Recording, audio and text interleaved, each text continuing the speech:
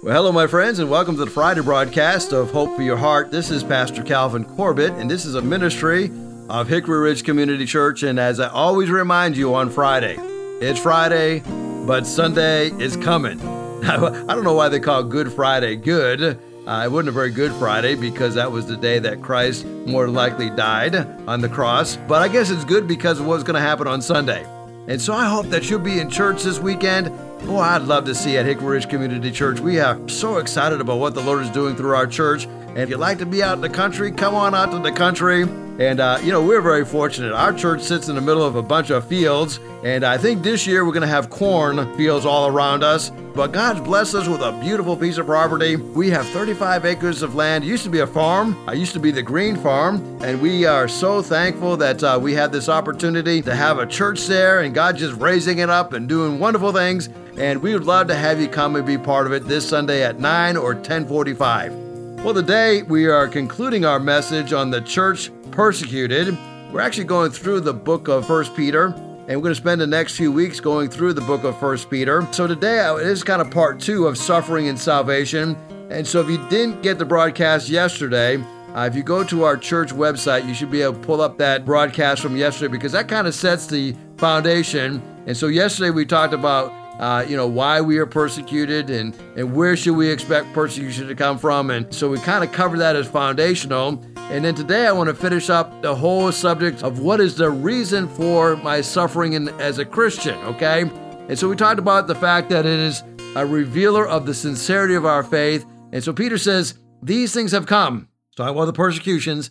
These persecutions have come because it actually reveals your faith so that your faith may be proved or your faith may be tested. Many years ago, I was a sales rep for a company called Electroterm. And they manufacture those crimp-on, the wireless connectors that you see on batteries and things like that and electronics. And they also had wire ties and we sold, different kind of wiring products from switches to fuses to you name it, we sold it. Any kind of connector, we sold it. And one of the things that we sold was these wire connectors. And every one of these wire connectors would have what you call a tensile strength. And they would rate these cable ties based upon their strength. So you could get an 8-inch cable tie, for example, with different tensile strength. If you wanted something that could hold 100 pounds, you could get a cable tie that would support 100 pounds. And how did they test these things, right? They would manufacture this cable tie, and then they would put weights on it and to see what would be the breaking point of that cable tie. And that's where they come up with the tensile strength. The same is true about our faith. Trials come to prove the depth, the strength, and the sincerity of our faith. They have come so that your faith may be approved. And so if you're going through more trials today than you were used to go through, there may be a real reason for it. And it may not be all bad, right? It may be that you have developed a strength of your faith that you can endure so much more now than you could 10 years ago. And the Lord knew that. You didn't know your breaking point, but He knew exactly what your breaking point is. And this is what you call the maturing of the believer. The more mature a believer comes, the more he looks like Christ, and the more pressure he should be able to go through, the more temptation he should be able to go through without breaking. And I think about our church, right? When we started back in 1997, hard to believe we've been at it that long. I remember I would trust the Lord for $250 a week. And that was our rent. We were renting a small Ruritan club, and the rent was $250 a week. And so I would pray, now, Lord, when the offering comes in today, Lord, I pray that we'll have $2,000 come in. And so it ended up being about $1,000 a month that we had to trust the Lord for. And then we began to grow, and then God gave us a piece of property. And then we had to go from trusting the Lord for $1,000 a month to about $2,500 a month. And so we just would break it down each week. And so at first it was $250 a week. And then all of a sudden it's more like $600 every week. And as the church grew, we had to trust the Lord for more and more and more. And He always came through. And well, here we are 25 years later. And now we no longer trust Him just for $1,000 a week or $1,500 a week. Now we trust the Lord for $20,000 a week to come in. And thank the Lord, up to this point has been coming in because of the generosity of God's people, because of all that God's doing through our academy and our daycare and our early learning center. But the test of our faith, the more pressure that's put on us, the stronger our faith must be. So God often allows suffering to test the sincerity of our faith. Secondly, we talked about the fact that he does it to strengthen our faith, and our faith is of greater worth than gold, which perishes even though by fire. So as we go through our times of testing, we say, okay, what kind of strength does this have? Not only can it endure this time of hardness, but does it result in praise, glory, and honor? And not that we become, consumed with suffering, and, not like we're going to put a little kick me sign on the back of us because we want our faith to be strengthened, but we realize that is a refining process that we go through. God refines us. And so the value of our faith is greater than gold. It's stronger than the American dollar, stronger than the world's economy. So don't be afraid of pressure being placed upon your faith, because the testing of your faith, James says, it produces perseverance. And don't fear the judgment of men, Jesus said. He said, rather be afraid of the one who can destroy both soul and body in hell. So we talked about persecution will come our way, suffering comes our way, and it reveals the sincerity of our faith. It reveals the strength of our faith. And then number 3, it reveals the source of my faith. What am I going to trust when things go sideways? And so here we see verse number 8. Peter says, you haven't seen him, but you love him. And even though you don't see him now, you believe in him. And you're filled with an inexpressible and a glorious joy. So the source of my faith is revealed when I go through hard times. Who do you run to when the pressure comes on you? 1 Peter 1:21 says, through him, that's Jesus, you believe God, who raised him from the dead and glorified him, so that your faith and your hope are in God. D.L. Moody says, faith takes God without any ifs, ands, or buts. I'm going to trust him.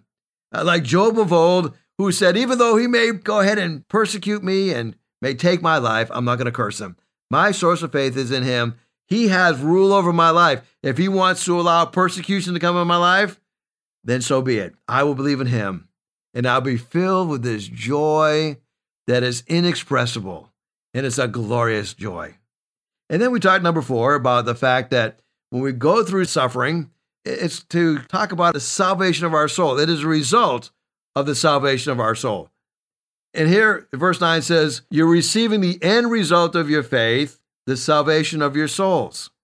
Paul follows that theme up in Romans chapter 6, and he says, but now that you have been set free from sin and you have become slaves of God, the benefit you reap leads to holiness, and the result is eternal life. In other words, sometimes God puts this pressure on us to break us from this bondage of an unholy life. And because we belong to him, we benefit from that pressure, and that it takes us away from things that are unholy. It's actually a result of our eternal life. You think about the greatness of our salvation. Our salvation was spoken to us by the prophets who were led by the Spirit, and our salvation is so powerful, right? A.W. Tozer said, to be right with God, however, often means we're in trouble with men. You see, this salvation is what was spoken of by the prophets, and it was the grace that came to us, to which the Spirit of Christ in them was pointing. So our salvation is a byproduct of the fact that Christ suffered greatly to set us free. Now, as we look about this whole subject of God being in control, if we can trust him for our salvation, well, how much more should we trust him with our day-to-day sufferings? There was a pilot that was flying one day, and it was a large jetliner, and they were taking passengers to their destination, and this pilot had his daughter on board. As they're going about this flight, there was some terrible turbulence. The plane went up and down and shaking and started losing altitude. Everybody on the plane was hollering and screaming.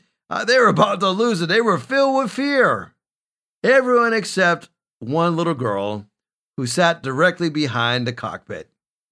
When everything finally turned back to normal, a lady sitting next to the little girl leaned over and says, "Man, I'm impressed by your calmness. Everybody else on this plane was really upset, but you sat there as if everything was okay. Why were you so calm?" The little girl replied, "I wasn't afraid because my daddy's flying his plane and he promised me we would make it home safely, and I know we're going to make it home safely, so I had nothing to worry about." I want you to know when it comes to your suffering, God's got this thing. He's going to hang on to you. It occurred to me that I'm invincible until God has finished his purpose in my life. No enemy can take my life early. Nobody can accelerate my death date. The Lord has appointed unto man once to die, and after this, the judgment. I want you to know we are secured by a suffering Savior who understands our suffering, and he will protect us in our times of suffering. I think sometimes God allows suffering in our lives so also that we can serve others, so that we can identify with the hardships that others face. It was revealed as they went through times of suffering that they were not serving themselves. This is what the early church is going through. They're figuring out, hey, this is not about us. They were not serving themselves, but they were serving God. A self-serving Christian is actually a contradiction of term. The church is not meant to be a loosely bound association of functional Lone Rangers. And I think this is what many of us miss, right? We miss that the church is the body of Christ. Paul confronts that type of thinking when he says, bear one another's burdens, or forbear one another's burdens, so fulfill ye the law of Christ. When we go through our times of pain and our times of affliction, God comforts us, and oftentimes he does that through God's people.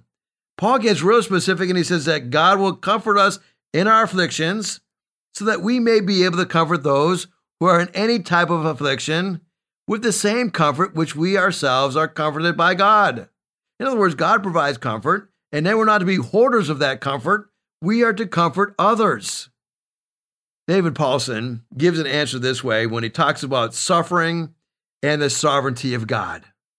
You see, when you've passed through your own fiery trials, he says, and you found God to be true to what he says, you have real help to offer. You have firsthand experience of both his sustaining grace and his purposeful design. He has kept you through the pain. He has reshaped you more into his image. What you are experiencing from God, you can give away in increasing measures to others. You are learning both the tenderness and the clarity necessary to help sanctify another person in their time of deepest distress. I want you to know today that sometimes our sufferings, our afflictions are actually sent to us from heaven. And as we go through these times and how we endure these times, it's something that even the angels can't comprehend. Peter puts it this way in verse number 12. He says, by those who have preached the gospel to you by the Holy Spirit sent from heaven, even angels long to look into these things. And then Paul says in 1 Corinthians 4:17 that these light and momentary afflictions are preparing for us an eternal weight of glory, far beyond all comparison, as we look not to the things that are seen, but to the things that are unseen. For the things that are seen are transient, but the things that are not seen are eternal. It was Corrie ten Boom who said, faith sees the invisible, believes the unbelievable, and receives the impossible. In Psalm 138, it tells us that in the day when I cried out, David cries out to the Lord, he says, you answered me, and you made me bold with the strength I found in my soul. My friends, if you're going through some hard times today, and we're all going to go through hard times from time to time, you can't get away from that, unfortunately. I want to just trust the Lord to get you through it. As I think about all the difficulties that you can face in life, I'm so glad that we don't go through these times alone. I think about this shooting that has taken place most recently at the Robb Elementary School and on May 24th of 2022. I think of Ellie Garcia, who was one of the 19 children that was murdered that day. She died about a week before her 10th birthday. Her father shared a photo that he had taken of her in January of 22 of her praying. And it was so moving when I saw this picture. And one of the disadvantages of being on radio is I can't show you a picture of this little girl praying. But he wrote of his daughter praying. He says, I love you, baby girl, and I love the way you pray. He also posted a TikTok video, which which she made recently, where she says, "Hey guys, I just wanted to give you a little catch up. Jesus, he died for us. So when we die, we'll be up there with him. In my room, I have 3 pictures of him." Now Ellie sees her Savior face to face. In such a stark contrast, a 10-year-old boy in Florida was arrested on Saturday evening for a threatening text message to attempt a mass shooting. Detectives interviewed the boy and developed a probable cause for his arrest. In such troubled times, who are we going to look to? We need more Ellie Garcias who will stand up and realize that Jesus has got it. She had 3 pictures of him in her bedroom. Let's think about what is happening in our world today. Our world has gone sideways, but we can live in victory. We can overcome the world. I want to share with you another passage, I think, in the moments that I've left on the broadcast today, and talking about how we can become overcomers. In 1 John 5:1, it says, "Whoever believes that Jesus is the Christ is born of God, and whoever loves the Father loves the child born of him. By this we know that we love the children of God, when we love God and we observe his commandments. For this is the love of God." And he gives us this definition of how we know we are loving him, that we keep his commandments. His commandments, they're not burdensome. For whoever is born of God overcomes the world. And this is the victory that has overcome the world, even our faith. Who is the one who overcomes the world? But he who believes that Jesus is the Son of God. Oh, I want you to know, my friends, we can be overcomers. The Greek word translated overcomer literally means victor.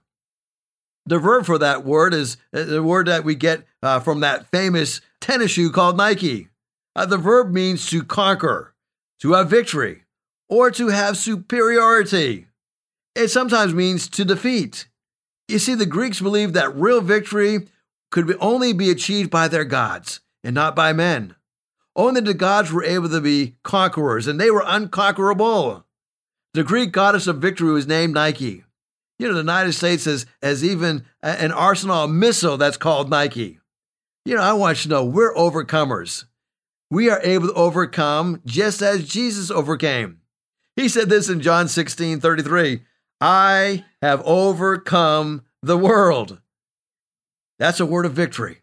Jesus, in fact, says, "I have conquered Satan's system."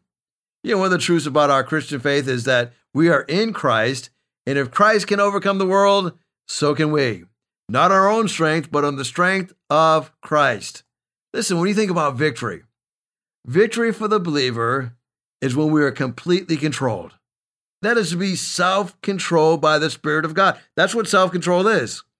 Spirit control is self-control. Our minds are alert. We are told to have minds that are alert and fully sober. Set your hope on the grace to be brought to you when Jesus Christ is revealed that is coming. A person without self-control. Solomon says that person is like this city with broken down walls. Maybe you're listening to me today and say, "Man, my life is falling apart because I lack self-control." Your life will continue to fall apart until you become spirit-controlled. You see, the Spirit of God that God has given us is not a timid spirit. It's a spirit of power and of love and of self-control.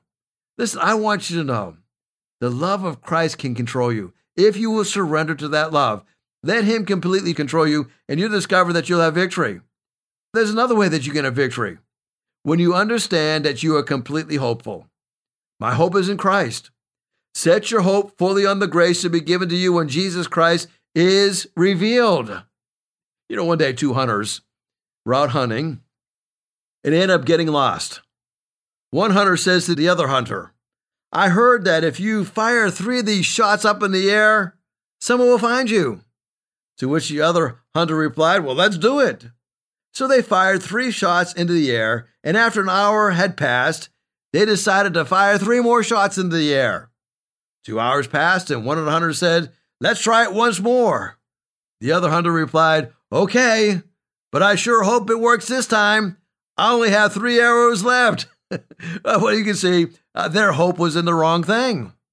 I think many Christians are so defeated today because They're putting their hope in a political system, in a candidate, in a change in government, in a change in a political party. Listen, our hope is in the Lord. You're going to be disappointed every time if you put your hope in a political candidate. I've discovered every time I vote, about half the time, the candidate that I vote for doesn't get elected. So I stopped hoping in the political process a whole long time ago. Whenever I see something great happen, I don't know if anything has greatly happened because of a political party. Great things happen when God's people get surrendered to God, when God's people start confessing their sins and turning from their sins, lifting up the name of Christ, sharing the gospel wherever they go. Our hope is in Jesus Christ and in Him alone. You know, there's other ways that we can find hope, but somebody said, hope waits for the promise, but faith goes for the promise. Hope observes and acknowledges faith, and faith apprehends the acts. Hope says it will happen. Faith says it has happened. Hope says, I have faith, and faith says, I have it. You see, when you think about hope, it's not talking about hope as we often think of hope. Like, I hope the bus will pick me up. Maybe it will, maybe it won't.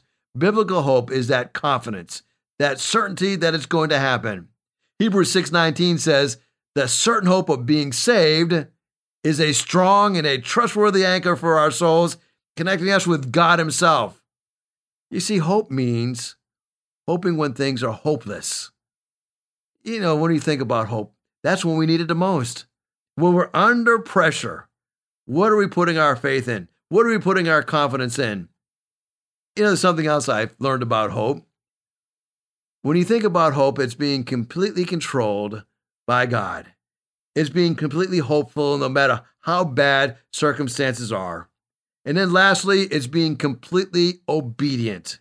That's where we can stand up under times of suffering.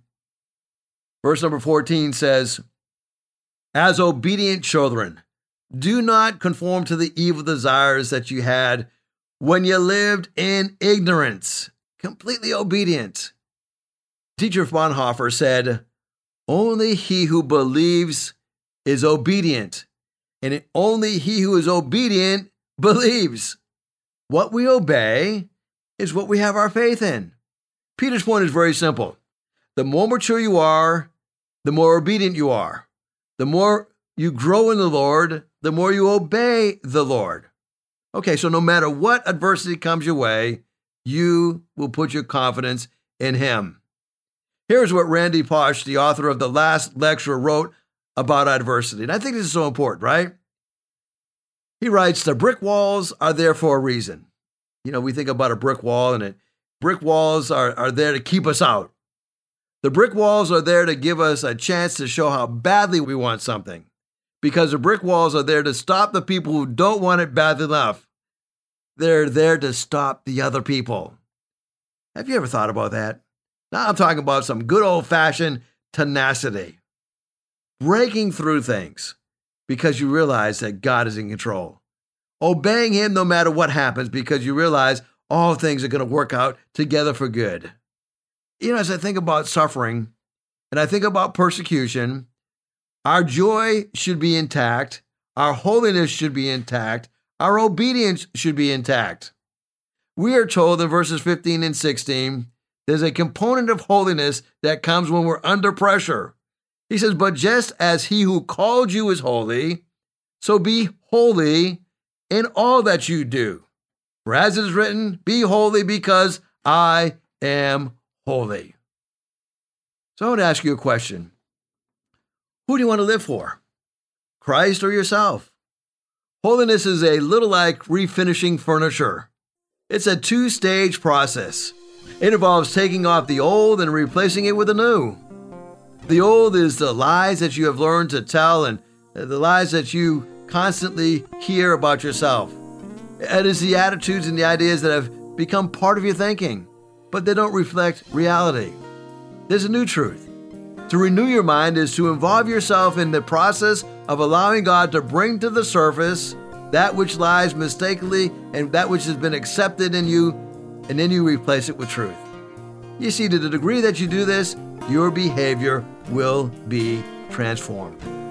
No matter if persecution comes, no matter if good times come, you almost become immune to those. You're no longer living under your circumstances, you're living above them because you realize that God is ultimately in control. Well, thank you so much for listening today. I'd love to pray for you. Give me a call or shoot me a text at 252-267-2365. God bless you. Thank you for listening. Don't forget, Sunday is church, so get into your church. If you don't have a church home, come on and see us at Hickory Ridge Community Church. God bless you. Thank you for listening. If you'd like to hear this broadcast again, you can have a free download at buzzsprout.com/1890557, or you can listen on Amazon, Spotify, Google Podcast, and Apple Podcast. Hickory Ridge Community Church is located at 3320 Battlefield Boulevard South in Chesapeake, Virginia.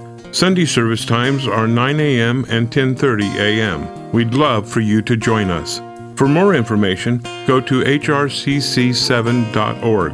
And remember, no matter what you're going through, in Jesus Christ there is always hope for your heart.